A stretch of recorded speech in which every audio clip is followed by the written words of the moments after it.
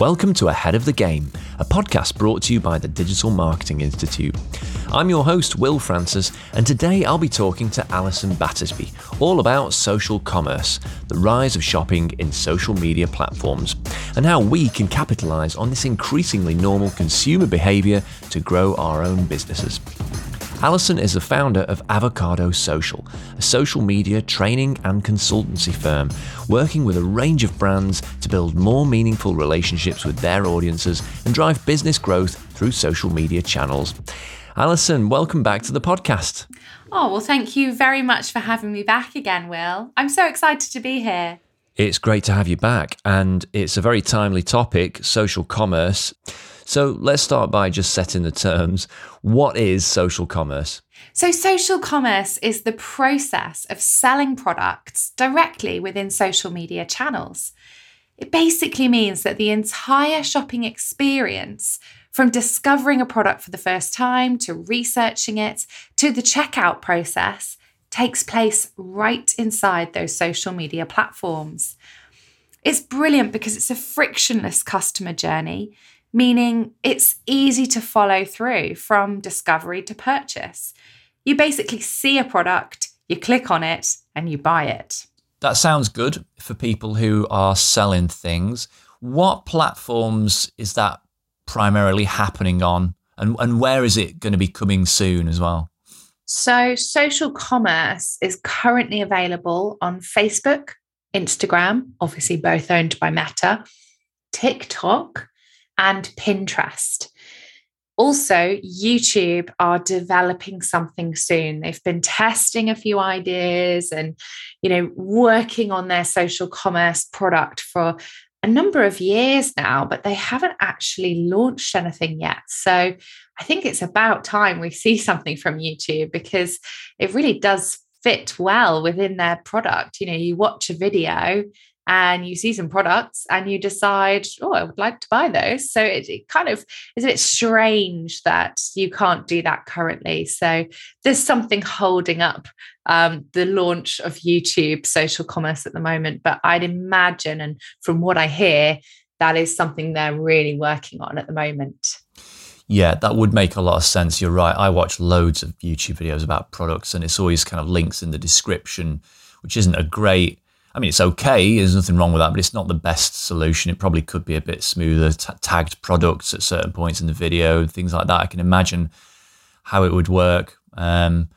I can also understand that, like with any big established product, fixing what's not broken is always feels a bit risky. And I imagine that they want to make sure they get it right rather than, disrupt the way that the world's most successful video platform works. Absolutely. I think you're right, actually. If they launched something that wasn't quite right, that would be terrible for their brand, particularly at the moment when so many people are comparing YouTube to TikTok and Instagram Reels as well. They're very much in that competitive space to grab as many eyeballs on their videos as possible. Yeah, and YouTube's been around since 2004. It's like the kind of, the granddaddy of one of the, kind of real kind of heritage social media brands. They're like one of the real established grown-up brands. So they can't be so experimental that, they can't take those kind of risks, I think, with the platform. But yeah, it'd be interesting to see what comes down the line. And it's interesting that the platforms are all racing to make something happen here and get that right. Is that because they'll make money out of that? So the idea will be, I think, eventually that they will. At the moment, the platforms aren't making money out of social commerce other than the opportunity for people to run ads. I think the way that we're seeing Instagram going, they're now pushing the opportunity for you to advertise your products within an area of Instagram shopping called shopping. So you've now got a shopping tab in your Instagram profile and you can run paid for activity and choose that area as a placement for your ads. So it just gives them more opportunity to offer the paid advertising.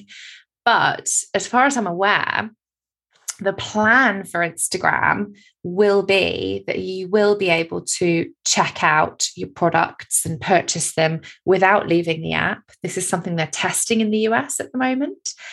And the plan is that Instagram will then take a percentage of that sale. So they're thinking about creating some revenue from actually the purchases that they are able to assist on the app. That has been in testing for over a year now in the US. There isn't an update from Instagram as to whether that's going to expand to other countries yet. And they're testing it with around 25 retailers. Some of the big ones, H&M, Kim Kardashian's brands, ones where they are selling products that really do lend themselves well to purchases on Instagram. So we're kind of in an area right now where we're watching this space to see what happens. But the other platforms I mentioned, TikTok, Pinterest, aren't, looking currently at direct ways to monetize this other than the paid advertising. Yeah. Okay. That's interesting. So it won't be a kind of like the App Store model where it's 30% of everything you sell goes to the platform. It's more that they see this as just giving us more reasons to spend money on ads. And that is happening. I mean, that's been happening for a while, hasn't it? Kind of product-based ads. And they're popular because they work, are a good way to promote products, but also B, they it allows people to produce a lot of automated advertising where the product catalog is just a feed from which a load of automated ads are produced, right? Yeah, absolutely. And from the stats I'm reading about social media advertising, everyone is looking to increase their budgets in advertising over the next couple of years. I think the latest stat I saw, which was from the Hootsuite Social Trends report, where they interviewed 18,000 plus marketers, over half of them said they're looking to increase their paid advertising spend this year alone. So 51%. And even just, in the last couple of years with the pandemic, that's happened. But the effect then has been that it's become more expensive. So even though it's become more expensive, it's interesting to know that people still want to spend more. When you say it's become more expensive, it's not always the case sort of across the board. It really does depend on so many aspects of your advertising. I just mean that macro view of across the board, cost of clicks the appears averages to have become more expensive. But yeah, you're right. I mean, that can't be said for every brand and every industry, every type of campaign, I guess. Yeah, exactly. But still, Facebook does offer some of the cheapest cost per clicks online available. Yeah, no, absolutely. Right, okay, so the platforms are up for it. The e-commerce sellers are up for it. There's all upside by the sounds of it. Are consumers up for it? Do you think, from what we know, are consumers genuinely responding to social commerce, and are they buying more stuff in social? That's definitely a good question, because there has been a lot of news around the fact that the physical shop is not yet dead, and still consumers are very interested to go and visit a shop to get that specific personalized experience, or to try out products that they maybe just wouldn't be able to try out online. It is quite difficult when you're buying certain products to know, are they going to fit well? Would they, suit your interiors, just by impulse buying something? However, since the pandemic, that behavior of impulse buying has skyrocketed. And some of the stats that have come out around how many of us are now buying products simply to improve our emotions because of, difficult periods that we're going through in the world. Purchasing can sometimes just make you feel better, which I think we are seeing more and more of. In terms of the stats, the early stats are telling us that social commerce, it is increasing in terms of the sales, and people are getting more used to the way that it actually works as well. So I think more of us are exploring that shopping tab in Instagram, for example.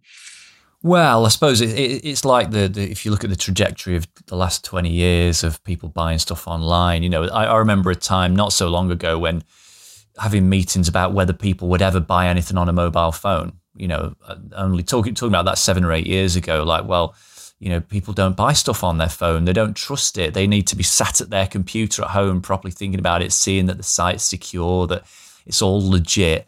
And that's a thing of the past. And similarly, now we're moving into a place where, people are just happy to one tap a product, just tap a buy button in Instagram and know that it's on its way to them, and that Instagram's already got their debit card details, their address, and it's about just that shifting of consumer expectations and what people are comfortable with, really.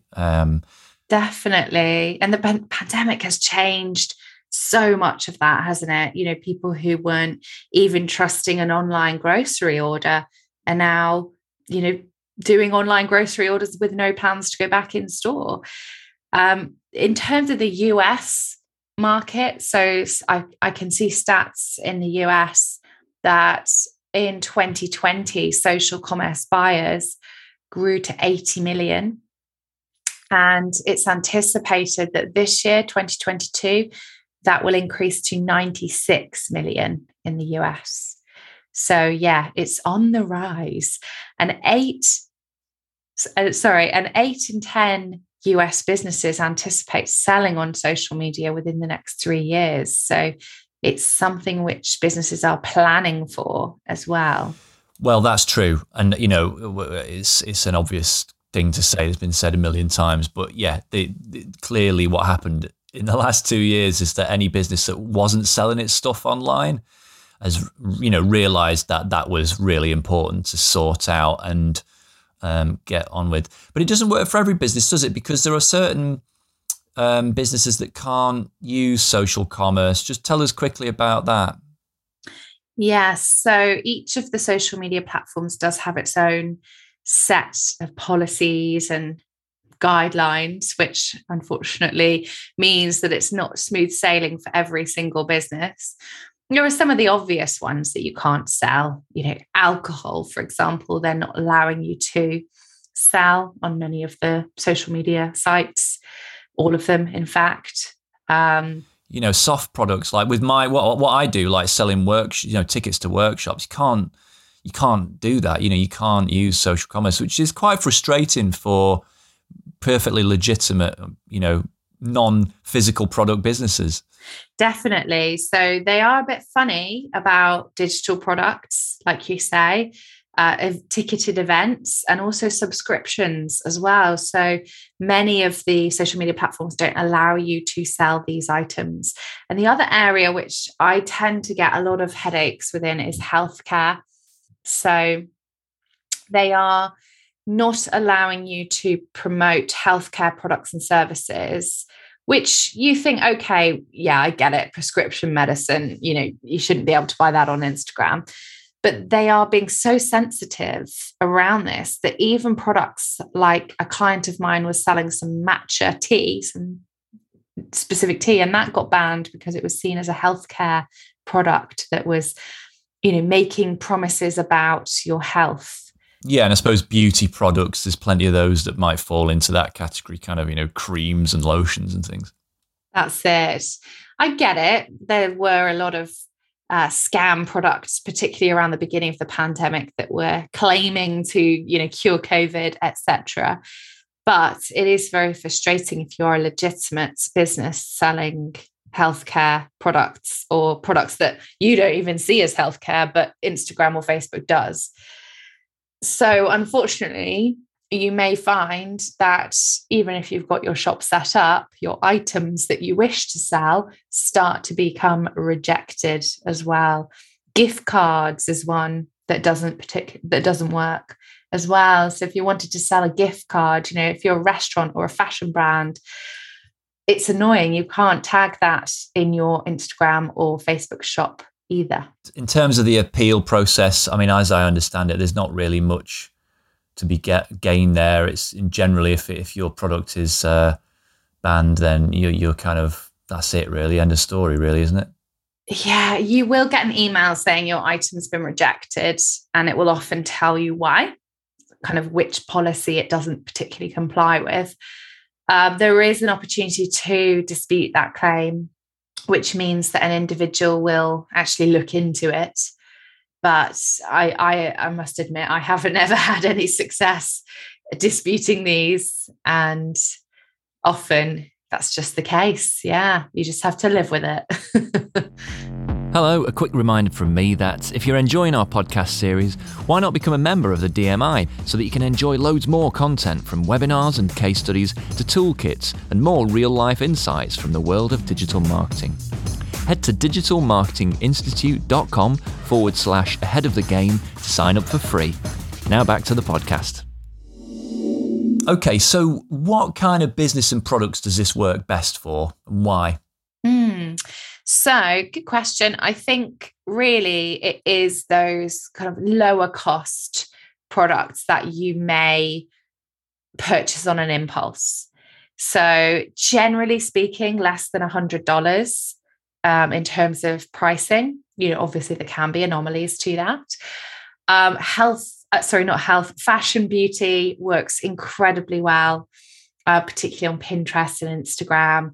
Jewelry, apparel, books, not ebooks, sorry, because that would be a digital product, but books, food and drink as well.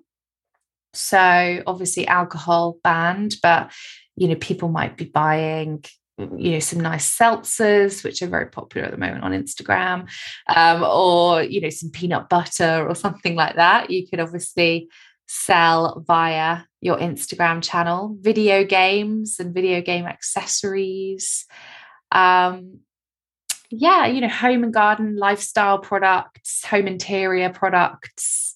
So quite a wide range of things really. What it doesn't work for is what we've said, services. So very, very difficult if you're a B2B brand, a business to business brand, looking to sell your products and services via social commerce. I would say this isn't really the place to be doing it. You'd want to be thinking more about your strategy on LinkedIn, Twitter. Instagram does work for B2B, but in a different way. You've got to be offering some sort of value through your content rather than relying on tagging items in a shop. Yeah, I mean, it sounds to me the way you've described that slew of products that work well, they're things that I would want rather than need. They sound like aspirational products, the kind of things that would jump out at me and say, "Oh, I'd really like that." It's not going to be stuff that's essentials. It is like say things for home and garden, things for what one's to wear oneself or to gift to others. Those kind of nice little extras in life that are, like you say, sub $100 often. I imagine a lot of them more down even the lower end, $20-$30 type purchases. Yeah, definitely. And so much of that will be driven by you seeing someone else has got it, right? An influencer, a friend. Yeah. Not necessarily the brand itself promoting that. Well, tell me about that. When using the catalog to drive ads, is it better to just show product shots, or is it better to show kind of lifestyle shots, maybe even influencer shots? Like, what's the best way to actually display your wares using social commerce?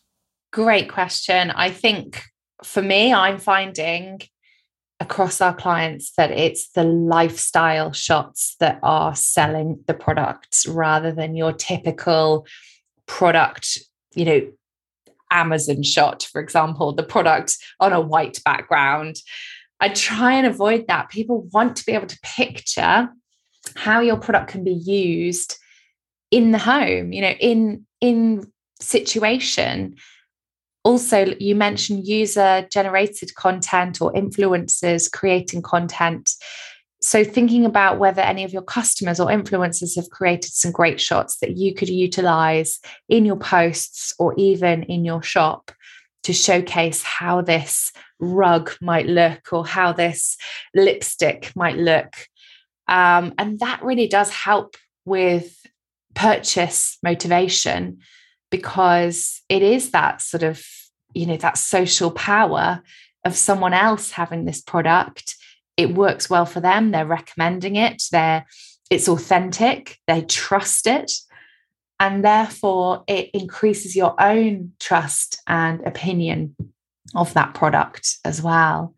Yeah, and that mirrors a big shift I've seen in the last year or two to brands posting less of their own content and more UGC and influencer content, and relying, in some cases for some brands, really heavily on that.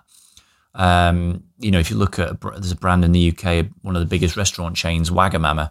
I mean, almost all of their content now is UGC, because they've realized there's no need to create your own content. You don't need to. And I can imagine for similar reasons why that works well in ads.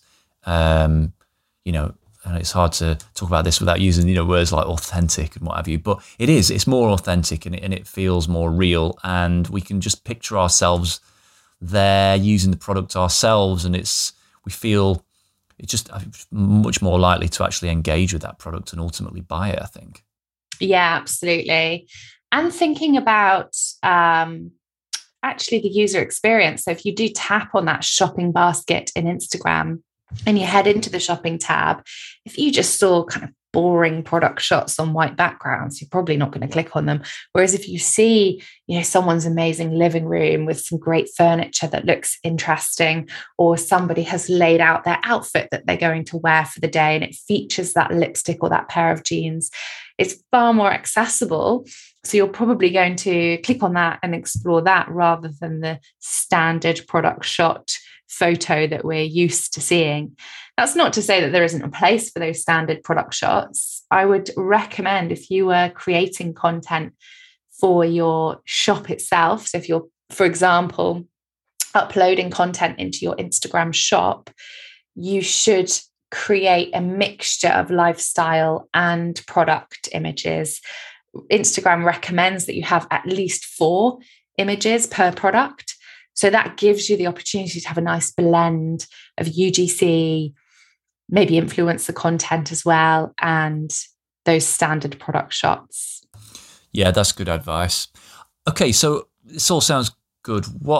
Which brands are doing this? Which brands are nailing this, do you think, as particularly great examples? Oh, there's tons. Like if you have a look in the kind of beauty and fashion space, I think some of the big ones, for me, I'm always looking at Not on the High Street. I think they do it really, really well. In terms of fashion, H&M, Nike, really utilizing their shops. Anthropologie, both in the US and in the EU, working really hard on the way that they lay out their shopping experience. Marks and Spencer's working well at creating tags across Pinterest and doing some really nice things there. Also on TikTok, you've got brands like Kylie Cosmetics, which is, of course, Kylie Jenner's huge beauty brand now. And she's using shopping tags on her TikTok, which was kind of I think she was one of the early adopters. Gymshark, which is the apparel brand, which is started here in the UK, but it's huge in the US as well. They're really utilizing both TikTok and Instagram for promoting their fitness apparel. And their entire content, all of their content's from influencers. They're really interesting. Yeah, You will not find a single brand image that's not from or with an influencer. It's really I know, it's mad, isn't it? And they're very clever because they will organize shoots where they'll invite their ambassadors along. So if you're a Gymshark ambassador, you're a PT, you get to come along to one of their shoot days where they've got all their latest outfits available for you to wear, plus they've got all the gym equipment in this warehouse that they've rented out in East London. And that just allows these content creators to create a huge amount of content in the fresh new outfits. So I think that's just a really clever way of launching new ranges. And well, that's interesting. So they actually set up essentially a content creation like paradise for the exact people, for their influencers, and they set up a warehouse, loads of cool gym equipment, loads of cool clothes, come along, use it all for free. The ambassadors or influencers get loads of content for themselves out of it. Yeah. And part of the deal is obviously we the brand gets to use one or two of those shots in their own Instagram. Yes. And most of them are video challenges, actually, because, of course, when you invite a ton of fitness influencers into one space, they're going to get a bit competitive with, lifting weights or who can do what. So, yeah, it is the perfect strategy for them. But I've seen, other brands do this with other iterations. For example, Taylor's Coffee. A couple of years ago, I noticed them doing a photo shoot in a hotel with a load of influencers that they had invited along, and they'd actually run a kind of photo shoot workshop for the influencers for free, so they could create loads of content, and they were all, drinking the Taylor's coffee.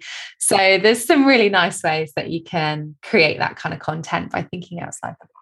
I mean, totally. I think that's actually, just as a total aside, even here in my hometown, which is a tiny town in the north of England, a local boutique clothes shop had a little fashion show. Like, we're talking seriously local scale here. They just had a little fashion show. A few people, just doing a bit of a catwalk thing, a few glasses of Prosecco and some local influencers. And I thought, actually, that's great. I mean, it's just, you can do this stuff on a really small scale. Just create something that's interesting and that everyone gets something out of. The influencers get something out of. They get a content creation opportunity, because that's what these people need. Like, that's their bread and butter. Every day they're like, right, what can I take photo and video of today? And so you can do it on any scale, that I think. Absolutely. So people listening are going to be thinking, right, I'm sold. How do I get into this? How do I get started? What are the first steps in just getting started with social commerce for a business? What do I do? Well, the first thing you do need to make sure of is that you're using a business account on each of these platforms. So on Instagram, that's a fairly easy switch to make in your settings if you're not doing so already. And what's that one question that you get asked every time when you mention that to people about switching to a business account? Will the algorithm penalize me, and will I... It's that old chestnut, or will it cost me? And what's your answer?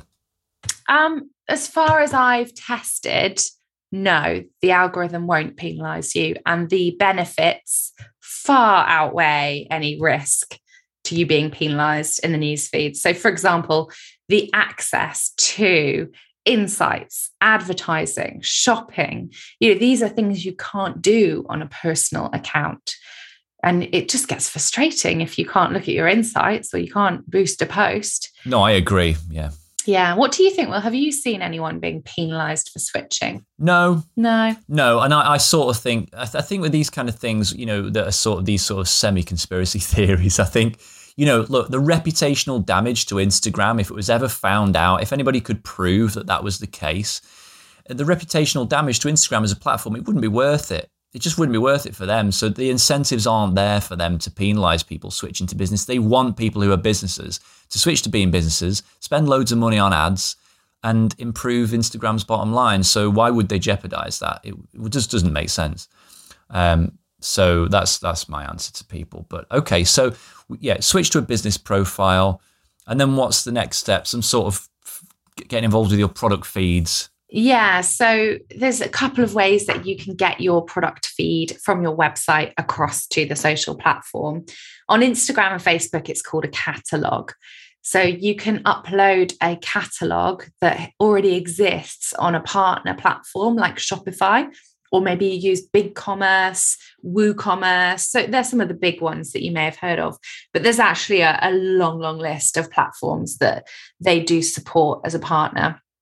So you would set up your catalog in a section of Facebook Business Manager, which is called Commerce Manager. So if you're using Facebook Business Manager, or as it's now been renamed, the Meta Business Suite, you can log in, find your Commerce Manager section, head to that, and that's where you can set up your catalog, which can be created using this data source from Shopify, for example. So there'll be a long list of partners you can select from. Now, if you're not using a data source, don't worry. You can upload a catalog manually. Obviously, this is going to take a little bit of time because you're going to have to start uploading each product one by one, giving it a name, giving it a description, giving it a price, uploading 4 images. However, my advice would be, why not start with 10 products, your 10 best sellers, see how effective that is, and then decide whether you're going to spend that huge amount of time uploading your catalog manually.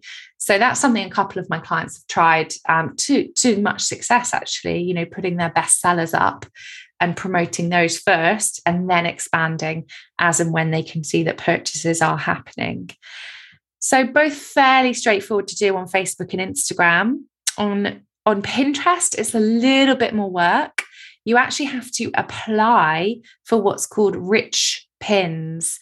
So Rich Pins is a service which Pinterest offers, which has a number of different benefits to it. Once you have access to Rich Pins, you can add pricing details to your pins, you can add recipes, you can add even more information into your pins. But this actually means going to a section of the Pinterest help pages and filling out a little application form.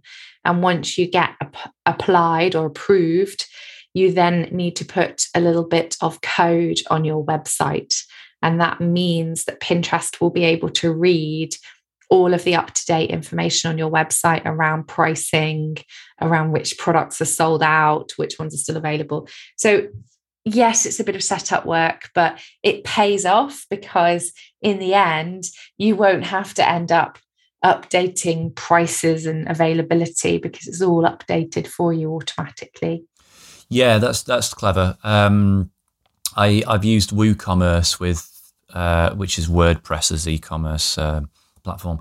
And there's a plugin for WooCommerce, and it can just automatically sync your products from WooCommerce. It just automatically syncs them to your Facebook catalog and also Google Merchant Center as well in one go. So, and keeps them in sync over time. So yeah, there are a lot of easy solutions for those of you who are not like massively tech savvy.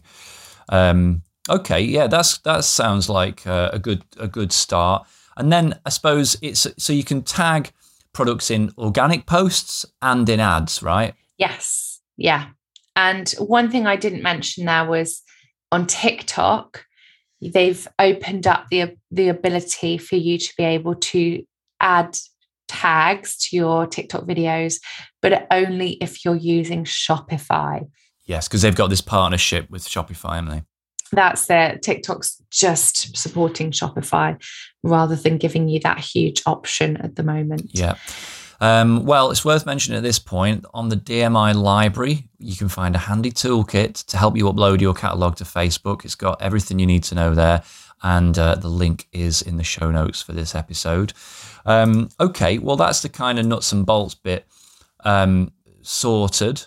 Now we want to start selling stuff. We've talked about this already, but just if you've got any remaining tips for actually driving sales, like what if we really get to the heart of the matter, what are the top tactics for driving sales? I think first of all, it's making sure that your shop content obviously looks good, but it's got the relevant information that somebody might be looking for. Where is it available? What is that detail about delivery? What about color, size, material?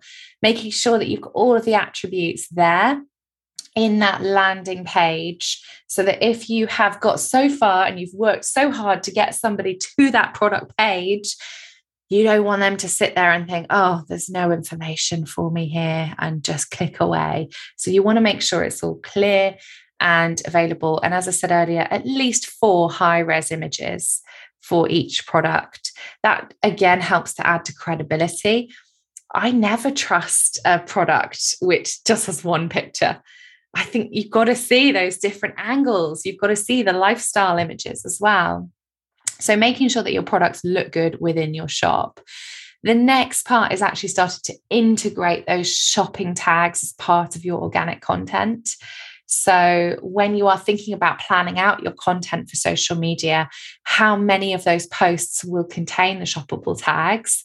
Ideally, 1 in 3 would be my suggestion, just so somebody doesn't have to scroll too far in order to see a shopping tag. Featuring UGC, we've talked about quite a lot, but making sure that you are demonstrating that authenticity. And then the other thing as well is making sure that you're responsive. So if somebody does comment on a post, oh, I love that. Do you do that in green?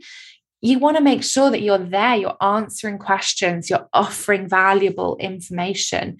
The number of times I see, interested customers leaving comments, this is sold out. When are you next getting your stock back in?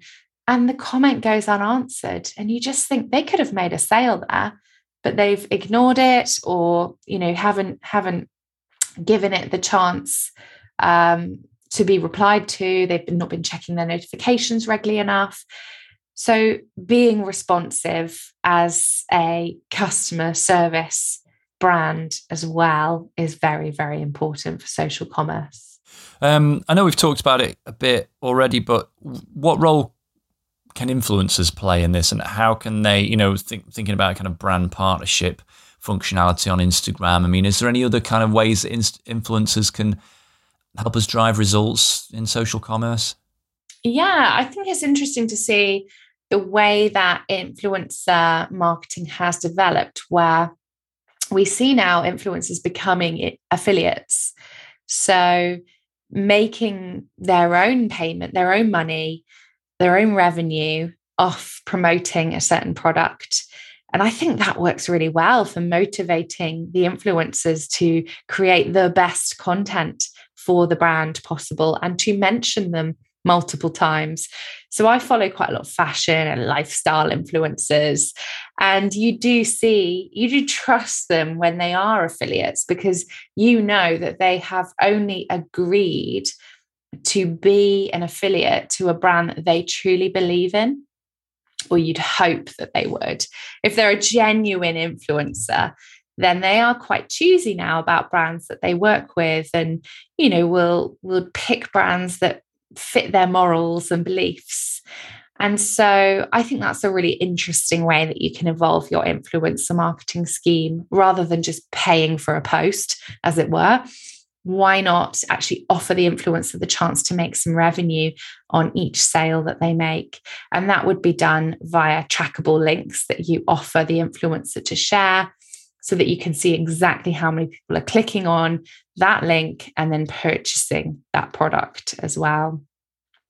Now, that actually is a little bit different to what we've been talking about social commerce wise, because you are driving people off the app to make the purchase. But currently, there isn't really a way to be able to do affiliate marketing within the app via social commerce. So again, another development that I think that we will probably see. Influencers, they do see higher engagement rates typically than brands do. People are following more influencers, particularly on Instagram and TikTok. And I do think that they can be incredibly effective for sharing your brand message.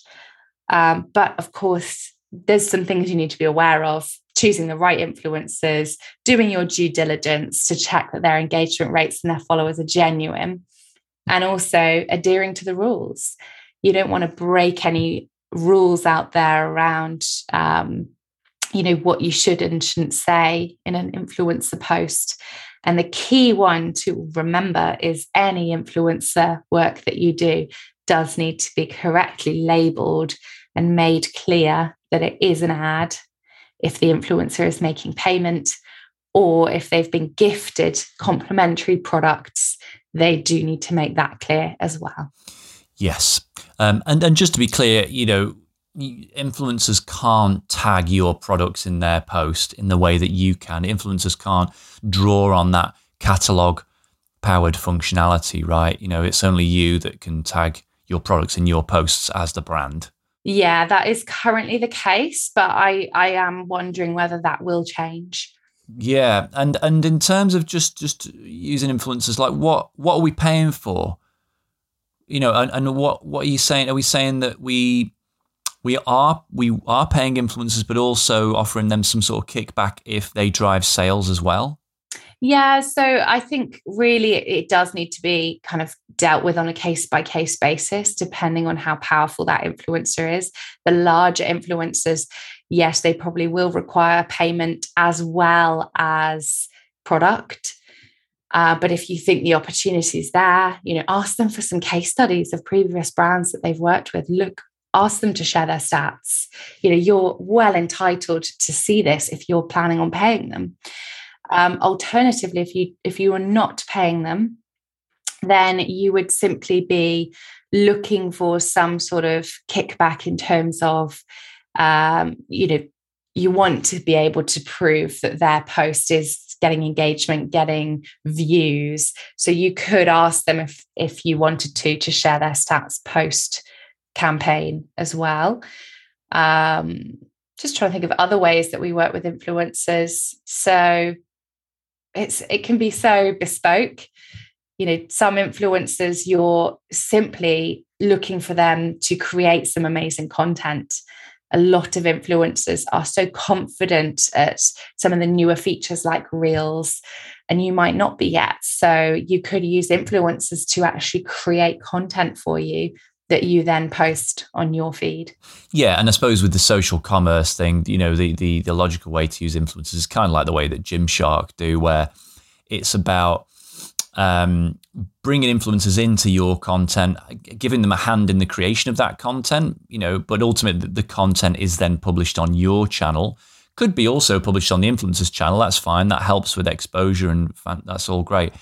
But we're using content that's essentially, it's driven and created by influencers, and so it just looks better. It looks more appealing, and we've got our products tagged in it, and it goes out from our channel. I suppose that's the logical way to do it. And then we're kind of paying the influencers for the content creation as much as anything.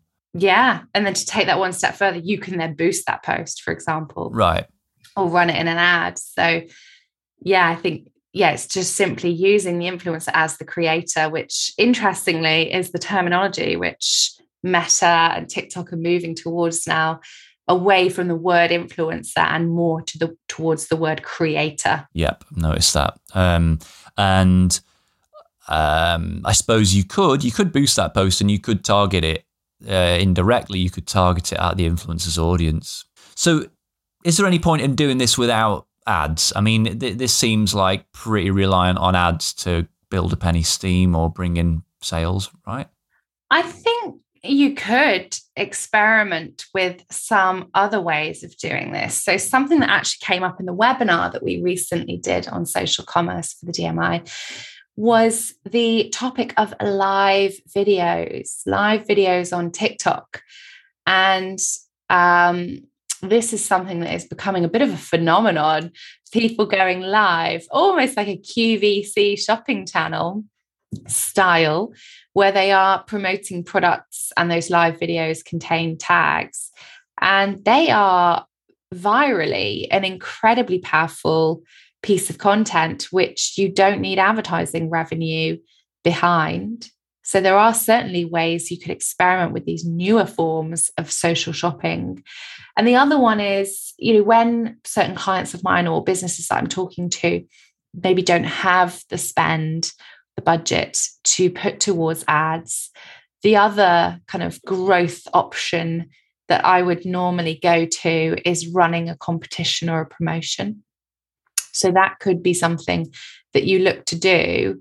And then obviously all those people that didn't win the product could potentially then be interested in actually buying it. So you could then go into a bit of a posting schedule featuring that product, tagging it in certain posts after the competition has taken place. One last question for you is, what does the future hold for social commerce? Like, where's this going to end up, do you think, in the next few years?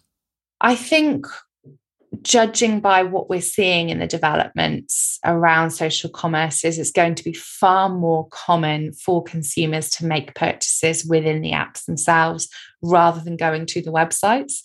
I'm not saying websites will be dead. I think there's still a very large section of the population who will want that credibility of going to a website. And of course, there's the users that aren't discovering those products on social media as well, who are coming in through Google or email. I think we'll see more of that. And also, I think there'll be a huge development with this live video tagging. So YouTube, I expect, will launch the ability to tag in products within live video. I think Instagram will go that way. TikTok's already doing it. So using video as a way to promote your products is an area which I'm really interested in to see how that will expand. Well, look, our time is up, I'm afraid, but that's very interesting. Very, very interesting. And just to remind listeners again, you can also go and watch the webinar on the DMI library that Alison presented a few weeks ago, which has some visual slides as well to kind of bring this stuff to life. So there's a link to that in the show notes as well. Well, Alison, thanks so much. Actually, one last thing, just remind our listeners where they can find and connect with you online. Of course. So my website is avocadosocial.com.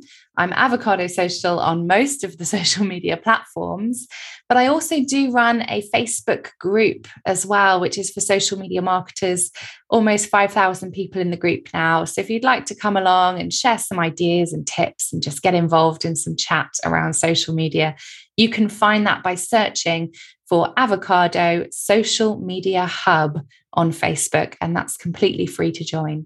We will do, and I recommend that. I am a member, and it's great. People ask lots of really interesting questions about issues they're having with social media marketing. You drop in from time to time announcing kind of new features that you've spotted in apps and platforms. It's great. It's a really good place to learn and share. So I can recommend that as well. Well, thanks so much, Alison. I really appreciate your time and your insight, and hope to chat to you again soon. Fantastic. Thanks for having me.